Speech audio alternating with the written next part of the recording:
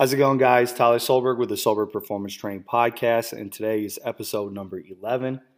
Like always on solo podcasts, I'm just going to go through questions I got through the email or through social media, and I'm just going to do my best to answer them to the best of my ability. And hopefully you can learn a little bit more about health and fitness, coaching, or any other life questions that seem to be popping up in the feed here. Okay, so I'm just going to get right into it. The first one that I got, and this one I got from the podcast email: should trainers coach clients online without coaching people in person? Oh, it's a great question. I really don't think that people should train people online before they've worked with clients in person. This is really just because you lack a little bit of depth of understanding how to coach people through basic movement patterns. I look at it like this. I think about something like, I have an online coaching group that I work with, and I coach kettlebells in one of the groups. And I kind of think about it this way: is our kettlebell swings a great movement? Yes, with great instruction. And I kind of think about someone leading someone through a workout without first ever coaching through some of the common faults that happen in the swing. I'm not saying you can't do it, but it just sounds a little dangerous to me to be coaching clients online before you yourself have walked someone through, and not even just someone, a lot of people through the basics of coaching the movements that you're using in your online format. So I would say it's not a very good idea, but I'm not saying that people probably don't do it. I know this is kind of the age of the social media trainer and whatnot. So, and everything that happened with COVID. So there's a lot of people that train remotely just because of those reasons. I don't want to judge anyone that trains people exclusively online or started exclusively online, but I would just say that they'll lack a little bit of the basic coaching knowledge that you need to really put people on the right path to their goals. Okay. So I see you post a lot of quotes from books you're reading. What are some of the good books, or what are some good books that you're currently reading? It's a great question, and I do read a lot, and I do a lot of continuing education, and I value education, I value other people's opinions, but if I'm being honest with you right now, I'm kind of going through a phase where I'm kind of removing myself from reading and consuming information for the current time. I think some of the times that, we put so much value in other people's opinions and their stances on things, and I think they're important too, right? Like, you should know the work of your peers. You should surround yourself with good information and people that know what they're doing. But I think some of the time is like throughout your coaching career, or throughout your career, whatever it is, you need to like pull yourself away from other people's opinions and kind of take a deep breath and go, what do I really think? And I think I've been doing that big time with a lot of my coaching practices. I've been doing this just about 10 years now. I respect the Dan Johns and the Brett Bartholomew's and all these guys, and the John Goodman that I had on.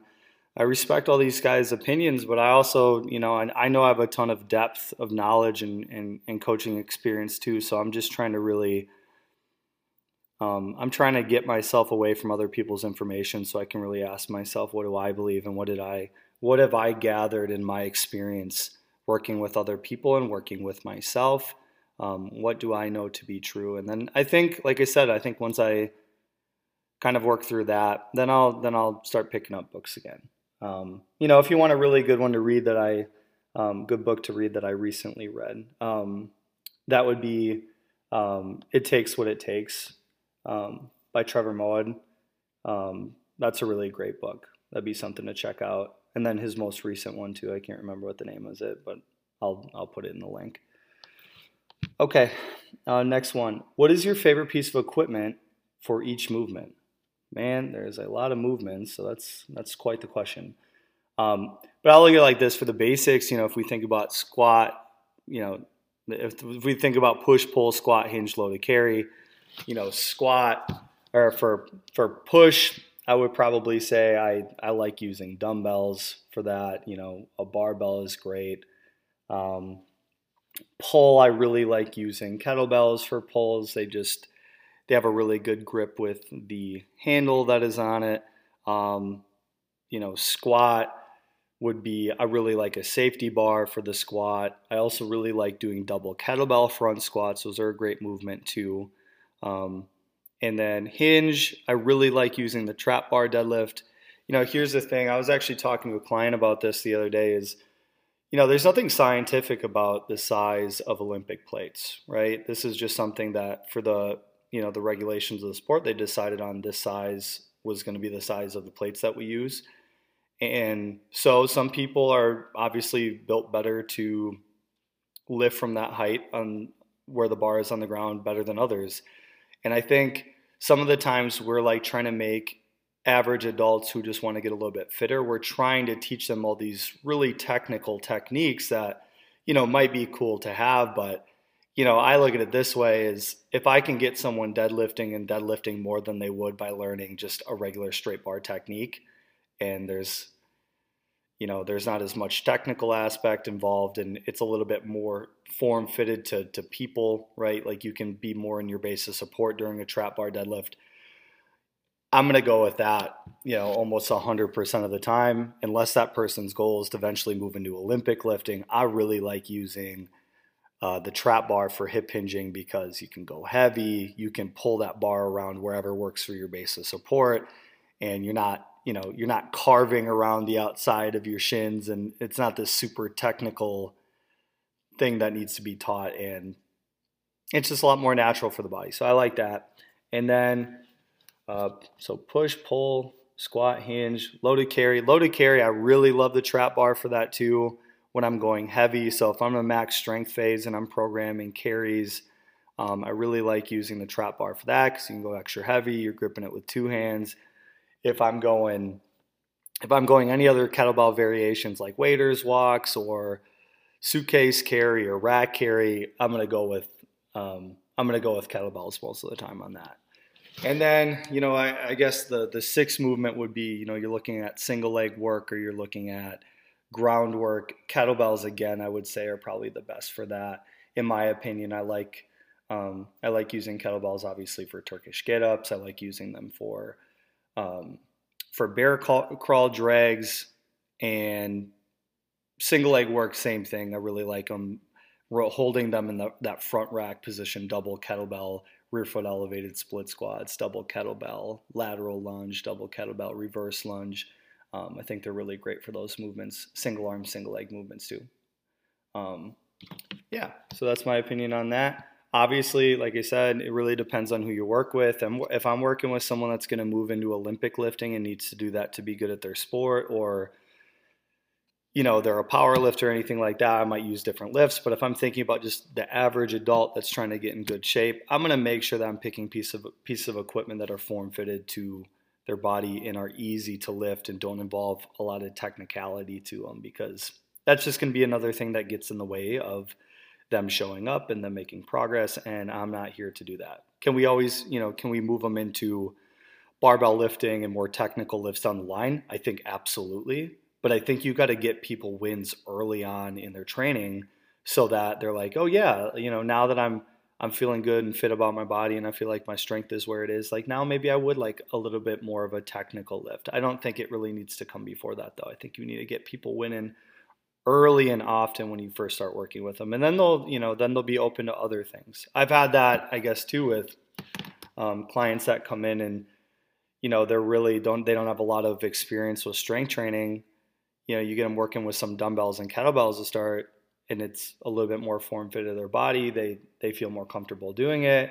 They start feeling themselves, and they're like, okay, yeah, you know what? I want to use the barbell now, and because they've been doing a lot of the single arm, single leg variations that you can use with kettlebells and dumbbells, they're probably going to be a lot better off and more symmetrical and prepared to use a barbell anyway. So I think in the logical scheme of things, that's really where I like to go.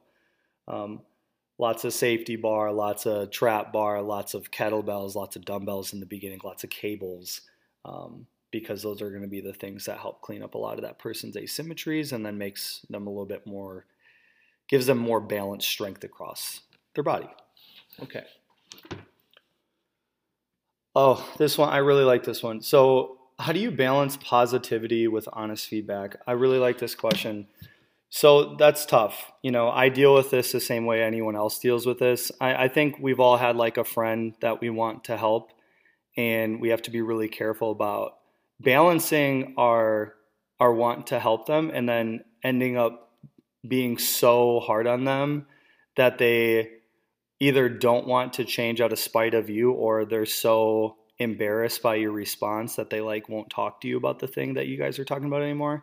I run into this with coaching all the time. Like, my heart will be in the right place. Like, I really want to help someone, but I know that there's like a certain bit of honesty that needs to be implemented when you're coaching people, right? Of like, I think it's good to have a balance between I accept you, I don't judge you, I'm here to support you no matter what happens, and then that other side of like, hey dude, I love you, I support you, get your fucking shit together. And I think both of those things are good and they're both valid. I think you just have to be really careful about being able to read the other person and what they respond to. And I know that. I mean, I have different clients that respond different ways. I got guys in my group where I can go, "Hey shithead, go get your workout in. What are you doing?" And they respond to that. And they're absolutely, I'll go, like one of my buddies that's in one of the groups, we were giving him shit about hooking up with some chicks on Tinder or something like that. I'm like, man, if you lifted weights as much as you were on Tinder, you'd be fucking shredded and whatever I said to him. And 30 minutes later, me and all my buddies that are in this group with him are laughing because he goes and gets a workout in, right? Some people respond to that and some people do not. I know that there's some people I work with that if I reached out to them and I'm like, hey man, what are you doing? Like, does this even matter to you? Are you just going to be hanging out in the bars every night, or are we going to do this thing? I know that I would build a wall between me and them just based on where they're at in their life. So yeah, that's a tough one. I don't think there's any right answer on how you balance positive feedback with honest feedback. I think you just got to know who can take it and who can't, and go from there. I think that's like a tough thing that's really best decided on an individual basis, because that's the way I do it too. I just try to really get to know the person, how they respond to certain things, and then I can kind of make my decision there on what I want to say, and how I approach them. Because the last thing you want to do is you don't want to build a wedge between yourself and the person you're trying to help by just being too over the top about being on their ass, because then they're just going to cut you out of their life. Yeah, I think about this like when I would talk to my grandma during college. She would have her opinions about certain things that I would do, and they were like the clear right answer on like, yeah, you should drink less and you should go to class more and you should do all these things. But she did a really great job of never being like, if you don't change this, like I'm not talking to you anymore. Like, obviously it doesn't matter. You don't care about what I think in my opinions if you don't change. And I think you got to be really careful about doing that stuff too, because everybody, if given the opportunity, they'll change in their own time, and sometimes the timing's just not right. The best thing that you can do is just be there and supportive of the people that you work with, and the people around you, right? Your friends and your family, and just hope for the best for them and let them know where you stand. But you stay in their corner, whatever they do. It's just how it works. Okay. Um, how do you decide to split for clients? Yeah, if I'm talking about the general client that I work with online, right, which is like, just adult recreational, maybe recreational athletes. I don't believe in training elite athletes online. So even if there's people that like would come to me that are collegiate and pro athletes, unless they didn't have access or the money to train with someone in person, I really wouldn't take them, because I feel like elite athletes that train, they need the camaraderie of people that do what they do, their peers, and then they also need top level coaching in person. They need someone there that's going to watch and make sure they have excellent technique and really take care of them as an individual. I really believe in my coaching services, but I know that like that's not the place to do that. But I would say if we're talking about building a split, for the average adult, right? Me, you, most people that listen to this podcast, I think the best way to do most phases, and most of your training should be spent doing 3 days a week total body.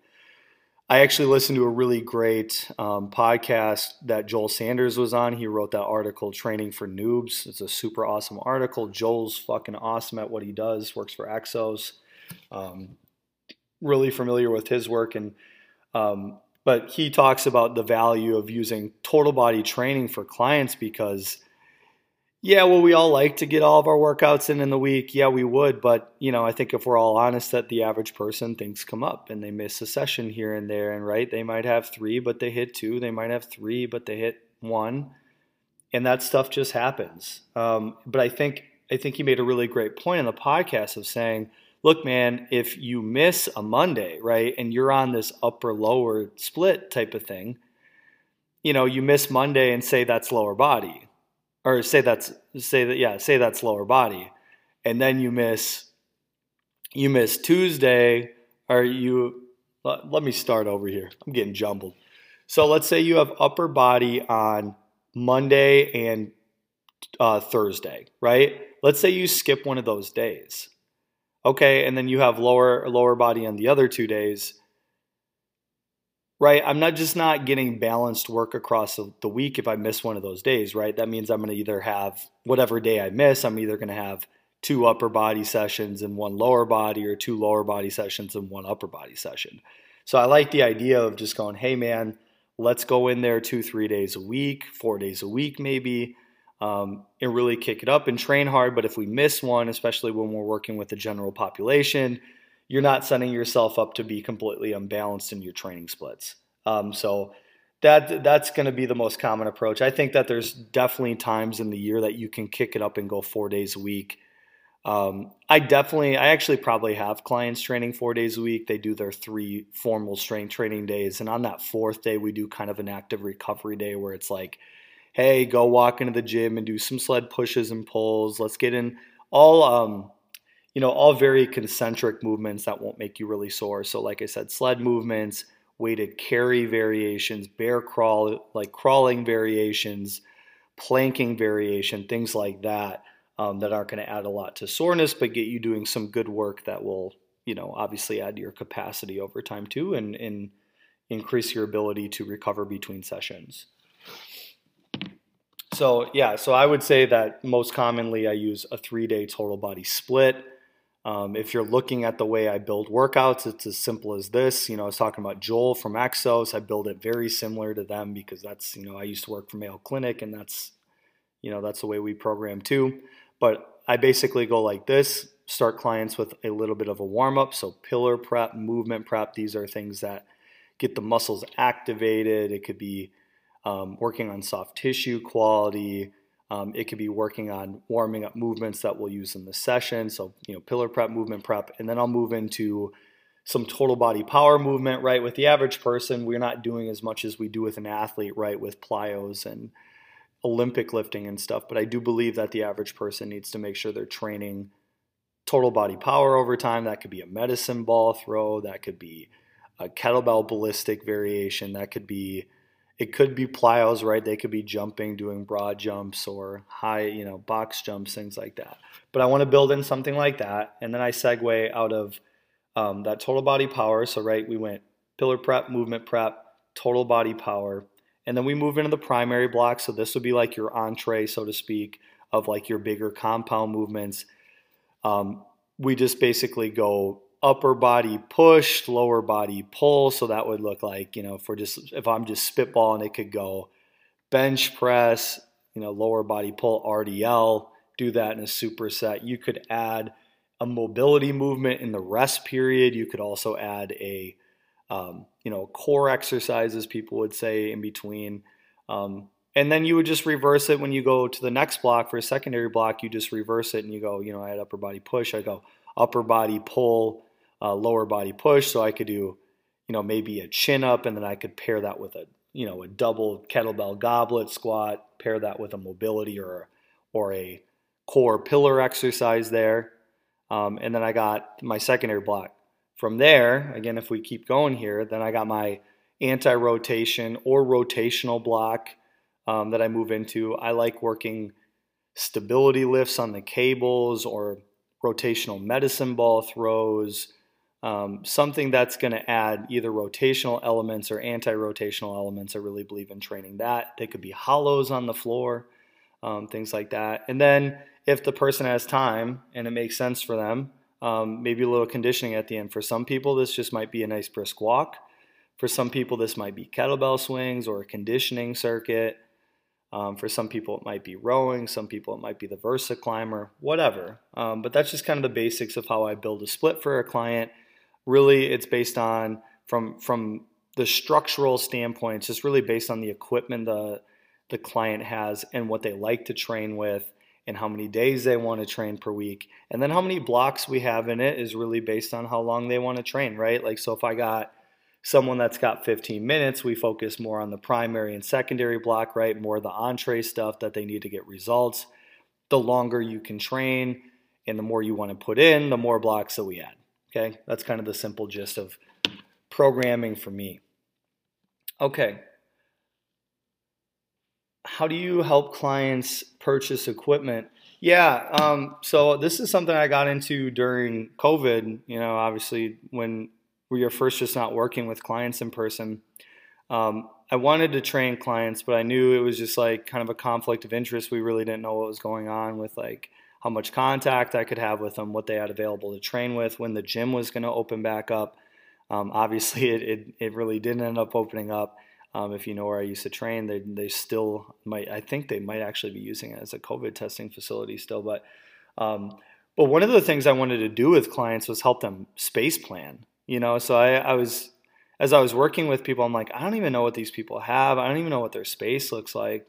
And it's a big part of what I do now in my online programming. I basically go, hey, if you're not going to be training at a gym and you train at home, I don't care what you train with, but I'd like you to show me your space that you're going to train in, the available space you have to train in, and then what equipment you have available to you, so I can help plan your workouts, number one, right? So if you have a small room, I'm not going to, program broad jumps or anything like that, or bear crawls or weighted carries, right? Because we don't have a lot of space. But also, I want to be able to help you plan equipment over time, so we can look at your space, and if you want to get a pair of power blocks or a bench or add a rack to one of the, if you have like a room downstairs, or I wanted to be able to do that. So the way I help clients purchase equipment is I basically have them fill out their consultation. They tell me what they have, and then when we talk in the onboarding call, I just basically go, is there any piece of equipment, if you're training at home, that you would like to train with that you don't currently have that you'd like to explore, right? Like,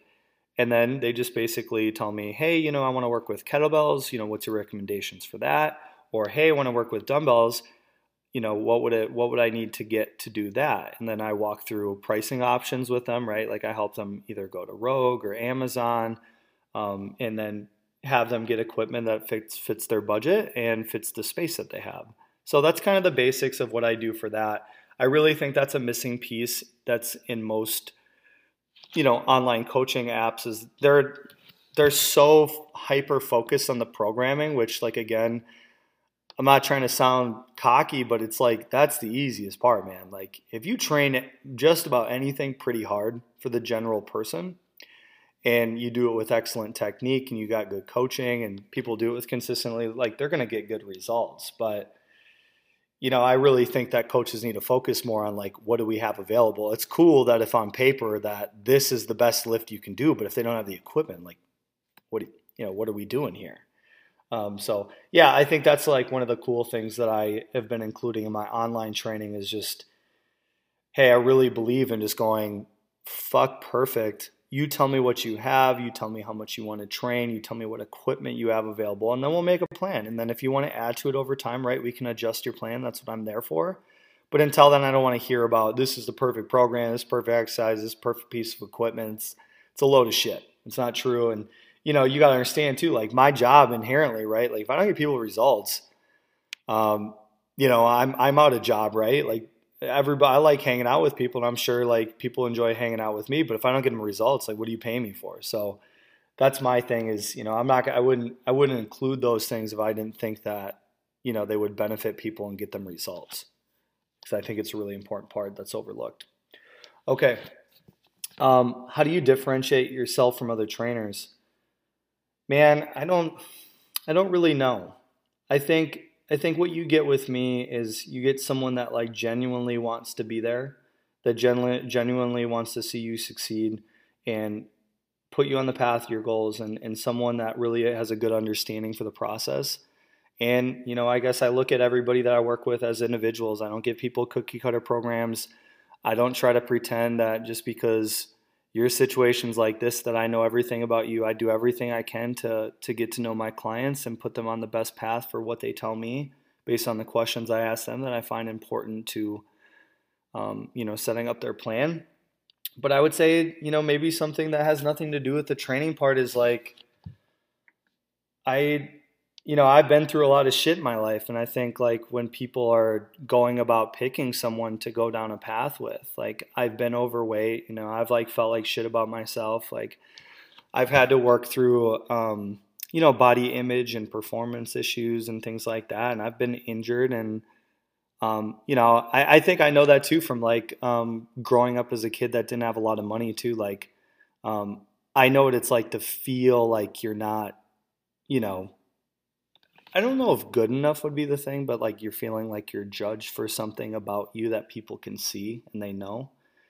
And I think like I'm good to be that person to like walk them down the path to their goals, because I get them I get them to put on the tunnel vision and go like, fuck whatever you see on social media, fuck what everybody says around you, like you're with me now, like I'll get you where you want to go. And I think that some trainers, I'm not saying that other trainers aren't there for the right reasons. They definitely are. There's a lot of amazing people that are in coaching because they love to help people. But my thing is like when you're with me, like, like I'll fucking do anything for you. So yeah. So I guess I don't know. Like maybe that's the thing, is that I inherently like want to get your results just as much as you do, if not in certain cases. And I'm not shitting on anyone, just maybe in some cases even more too, because I know what this exercise and nutrition coaching and mindset coaching and all this stuff can do for people, because I've seen it in myself and I've seen it in my friends that I work with around me. I literally look right across the board with everybody I work with. I'm like, wow, transformation, wow, and that stuff's cool. But I'm talking about like they're also like more resilient and like the way they approach things, and they feel like they're in a community of people now. Like I look around at my friends, I'm like, dude, in a year from now, I only started this my business about 7 months ago, and it's grown so much. Like, but in a year from now, like you're gonna know who's with me. Like you're gonna be able to look at it and see it visually when you talk to them. They're gonna be like nice, calm, confident people. You're gonna know who's with me, and I think that would be my selling point. Is like if you really want to do this and you say you want to do it, then like roll with people that are going to like have your back and that are like you, because I'm not I don't put myself on a pedestal of like, oh, I was this crazy athlete and I'm the fitness guru. I don't do it. I go, I'm a fucking degenerate just like everybody else, and if not worse. And like if I can get results, you absolutely can, with some good help and support. So yeah, I don't know if that even makes any sense, but that's how I feel. That is my answer to that question. Okay, let's look at the next one. How do you deal with clients who have an all or nothing approach to nutrition and exercise? That's a great question. Yeah, these are the people that go, if I'm on a diet and I eat pizza, I'm off the train. And, if I'm working out and I miss a day in the week, then I'm off the train, or off the wagon, so to speak. And, that's just not how it works, right? Like we're living, our journeys are super long, right? Like we're living our life, right? You got to stop looking at diets and workout plans in terms of like day to day. You just got to stop doing that. Like if I eat pizza, then I can't be healthy in other areas of my life. That's nonsense. Yeah, I mean, if you look at a lot of my work, like the thing is that I drive home is like I do want to get people eating more balanced whole foods, minimally processed whole foods, but I also don't believe in taking away some of the comfort foods and the pleasure foods that people like to eat, because the thing is like I've seen this with myself and I've seen this with people I work with, is like if you just consume some of those foods in reasonable amounts over time and you don't let one meal turn into a whole weekend, you're fine. Like, it's okay to eat pizza, it's okay to eat pasta, it's okay to do all these things. Even like have a night out of drinks, it's fine. But like when it becomes the most consistent consumption in your life, right? You spend more nights in the bar than you do in the weight room or like taking care of yourself, and you eat more processed food than you eat whole foods. Yes, like you are not going to move the dial like that needle in the right direction. So I would say that when I work with people that have all or nothing approaches, I can think of one client I had a call with the other day. They're just like, I'm just so mad at myself for what I did. I slipped up, and I hate that term. I slipped up, like you like you're off track, man, because like you ate one thing. Like, you're a human. Like, I want you to like, I don't want this to be stressful on you. I want it to like work within the context of your life. But like, my thing is like, just because you have a beer doesn't mean you can't get your workouts in for the week. And just because you have a slice of pizza doesn't mean you can't have a salad at some of the other meals. And it's just, I think the thing I do to work with those all or nothing approaches, is just is give them a little leeway and just show them like, look, you're getting results and you're not perfect, right? There is no perfect program. There is no perfect diet. So why are we after that? Um, and some of that is stuff that people have to learn on their own, right? Like, some people just have different types of mentalities based on their backgrounds, based on their experiences. Some people, honestly, and not in a mean way, just are less resilient, right? Like, when something bad happens, are you the person that goes like, all right, I'm going to do something about this? I'm going to pick myself up and go get some shit done? Or are you the person that goes like, oh, poor me. Oh, woe is me. I always fuck up. I always drop it. Drop it. None of that victim mentality stuff ever helped anyone. And I'm not saying that people don't wrong you and things don't happen, but that's just life, right? You're not going to be perfect, so don't expect that of yourself. Just do the best you can.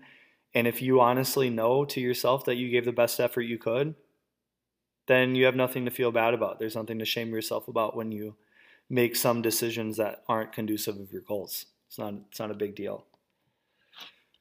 All right. Let's look at these questions and see what we got here. How do you deal with clients that don't get their workouts in? I beat them. No, I'm just kidding. I just try to have empathy for them, because I do, going back to what I was talking about with my grandma, dude, this poor lady, she's the sweetest person in my life. And I remember during college, I was just drinking a ton, and anytime I get on the phone with her, it's just like all I was talking about was I went out and did this stupid thing when I was drinking and blah blah, and I skipped class, and she would listen, and you could tell she like disagreed, but she like would never judge me. And then also the same thing is too is like she's basically called me every day since I graduated high school, or not every day, like once a week since I graduated high school, whether I answer or not. And there were points and periods in my life, especially in college, when I wasn't feeling good about what I was doing with myself, where I just didn't respond. She was one of the most important people in my life, and I just wouldn't call her back because I had so much anxiety about my decisions that I was making that I just couldn't bring myself to do it. And I think, that's the thing that we got to think about when we're dealing with clients that have a hard time making changes at the beginning. A lot of the time that, they don't want to jump in a call, and they don't want to get a workout in, and they don't want to do these things because they're embarrassed of their situation. They feel like they're letting people down. Like, I didn't want to get on the phone with my grandma because I just felt like, what did I have to share with her? It kind of starts them out, and you're like, man, like, what am I going to do? I'm going to talk to her about how I blacked out and bought a bunch of shots and spent too much money, and I can't pay my rent now, or what. Like, I just got to a point where I was just like, I'm not going to, I didn't feel comfortable getting on the phone with her because I was just so upset with my decisions I was making, and I didn't want to disappoint her. But I look at clients that I work with like that a lot. And I don't know, like, maybe I could be giving people too much benefit of the doubt. Some people, I'm sure, definitely might take advantage of that, but I try to just be there. If you're on my roster and you are paying for training with me, you could sign up for 3 months and not show up to a single call, and you could not do a single workout, and I'm still going to be there for you when the time comes. Those same people that might not show up or schedule calls, they still get an auto message every Monday. Hey, whenever you're ready to talk, man, I'm here. And I don't want to, and like I said earlier, you don't want to push those people too hard, right? Because then you might lose them. So my thing is, you can do what you can do. Like when you're working with clients, like I encourage people and I'll give them a little nudge. Hey, get your workout in. Let me know how you like it. I built this just for you. And, I really am looking forward to our call and I'm really looking forward to supporting you. But I don't know, man. I think based on my experience with my grandma and how she, it's like how she dealt with me is like, it's really hard for me to like, it's really hard for me to not, it's really hard for me to like, give up on people, I guess. So yeah, that's how I handle it. And like I said, I'm sure there are people that take advantage of it and whatever, but I don't give a shit because I just know it's the right thing. So that's where I come from. Okay. So let's look at a couple other ones. Okay. I really like the Dine and Dash story you shared in the last podcast. Do you have any other funny stories you have with your friends? Oh yeah, man, dude, I got plenty. The thing that's so funny about this is like I said this in another podcast. I'm simultaneously two different people, and in a good way. Like I want to be the guy that is there to go to bat, support my friends, and help them be healthy and help them live their best life. And I want them to be happy and confident and feel good about themselves. But oh man, dude, I'd be lying if I didn't say I was this complete degenerate when I was a kid, especially in college, most of it. And then, so a lot of crazy, funny shit happened. You want to know a funny story? I can actually think about when I was doing my internship in Point over the summer. And by the way, shout out to Stevens Point, man. Just all the crazy people that I met there when I was on that internship that a lot of people just thought I was going to school there. I met so many people, but a lot of my good adult friends, a lot of people that I train, I met them there. So shout out to them. But yeah, one day I was hanging out with my buddy Tim, and we were hanging out with two of our other girlfriends. Friends are girls, I guess, to clarify that. We were hanging out at his house, and he lived by a rail yard. And we had a few drinks. It turns into a few more, and then obviously, right, and then it's like 3 a.m, and you had a beer 30, right? But we had always talked about, because there was this train yard by his place, we always talked about like, one of these fucking days, dude, we're jumping on a train. And we were adamant about it, and we had enough liquid courage that night that we went, you know what, I'm jumping on this damn train. Like, screw it. So my buddy Tim just kicks these girls the keys and goes, all right, man, like, I don't know, like, when we get on this train, I don't know if we're gonna be able to get off. Like, wherever we end up, just pick us up, please. Like, I'll pay you gas. Here's my wallet, blah, blah. But we're getting on this damn train. And so, we go and jump over the fence of this railroad and try to get on a cart. Someone finds us. We have to run away. We're in all black, by the way. So we just dress up in like black hoodies and, black sweatpants. We're all like thugged out and stuff, like, going to jump on this train, all incognito and whatnot, but try to get on a box car. Someone sees us. Hey, get out of here. Okay, jump off, run away. Try to get on another one. Hey, get out of here, run away. And I'm like, we're looking at each other like, dude, we're never going to be able to get on one of these cars. And I was like, no, screw it. We're going to get on this next one. I was like, follow me. We're going to go on top. So we jump on the train, climb up it. We're on top.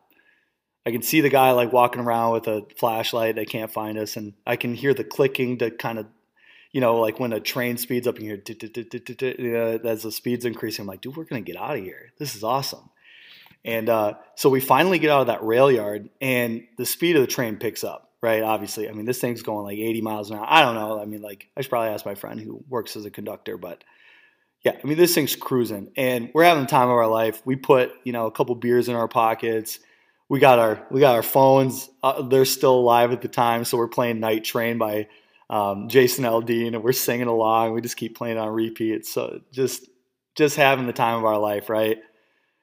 Until both of our phones die, right? Can't play any more music. Run out of beer. Shit. It turns out, a couple hours pass. I'm like, this kind of sucks now. Like, this was funny initially, but now how the hell are we going to get off this train? This sucks. So we're sitting on the back of the train, and we're like, we're just going to go to sleep for a little bit. And it's kind of messed up we did it, because if I think about it, we probably could have like rolled off the train and died because we're like sitting in this little, we're sleeping on this little area between the rail cars. But you could literally stick your hand down, you'd be touching the rail track and the ground that you're passing. But anyways, so we sleep for a little bit. Clearly, I'm doing this podcast so I don't die. Right? So we wake up and it's light out now. So we jump on this train at night. We wake up, it's light out.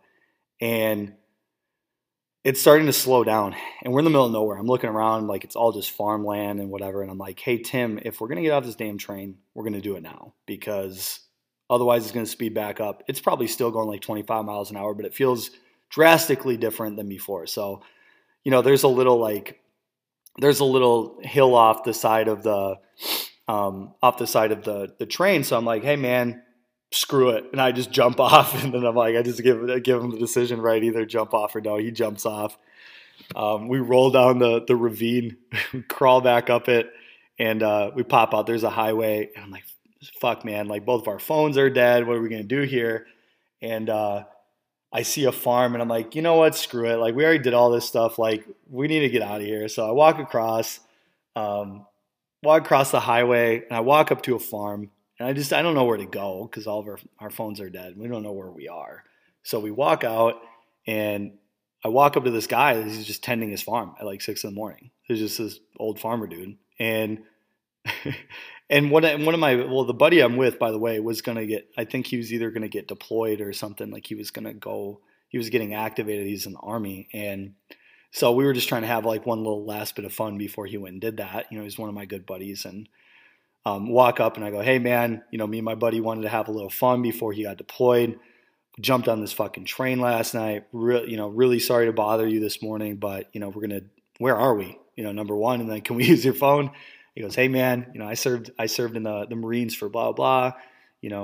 I'll do anything for this guy, like where you need to go. And we're like, okay, like that's great. I'm like, well, where are we? And he's like, you're in Appleton. I'm like, holy shit.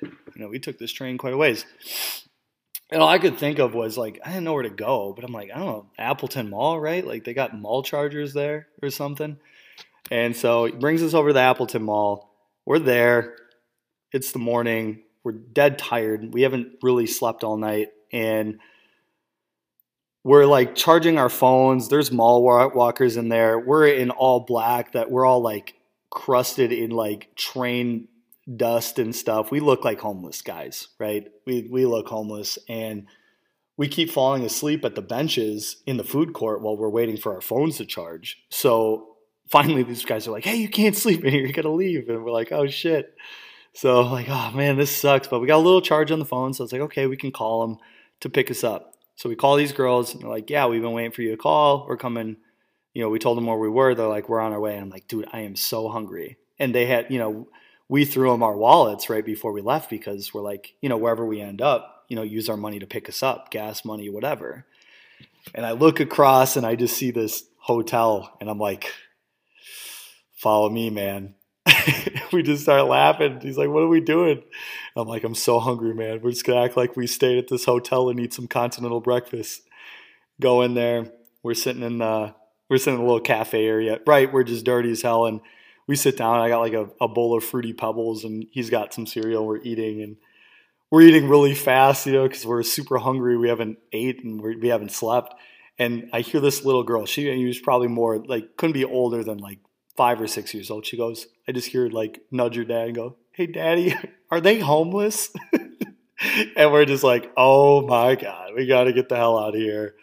So yeah, it was good. They eventually ended up picking us up, miserably tired for the next couple of days after it. But, as like an adult now, something I'm completely, so glad I did with my buddies, just like any of these other stupid stories that I'm sure I'll tell you over the course of the podcast. But that's my night train story. And, yeah, I probably have plenty more for you. So if you guys keep asking questions about me and my friends' stories, I'll try to keep them legal. I guess that's probably not legal, jumping on the train, but you get what I'm saying. But yeah, I want to thank you guys for listening again to the podcast. I kind of put off doing this for a little bit. I was in a good way, right? Like I've started to get really busy in my business and I've been onboarding like a good 3 or 4 clients every week. And It's good. It's business is going good. Things are growing. Clients are getting great testimonials. I'm building these good communities with all my friends that I really care about and people I really want to help. But yeah, if you're wondering why it took me 2 weeks to put out a podcast instead of the weekly one, that's why.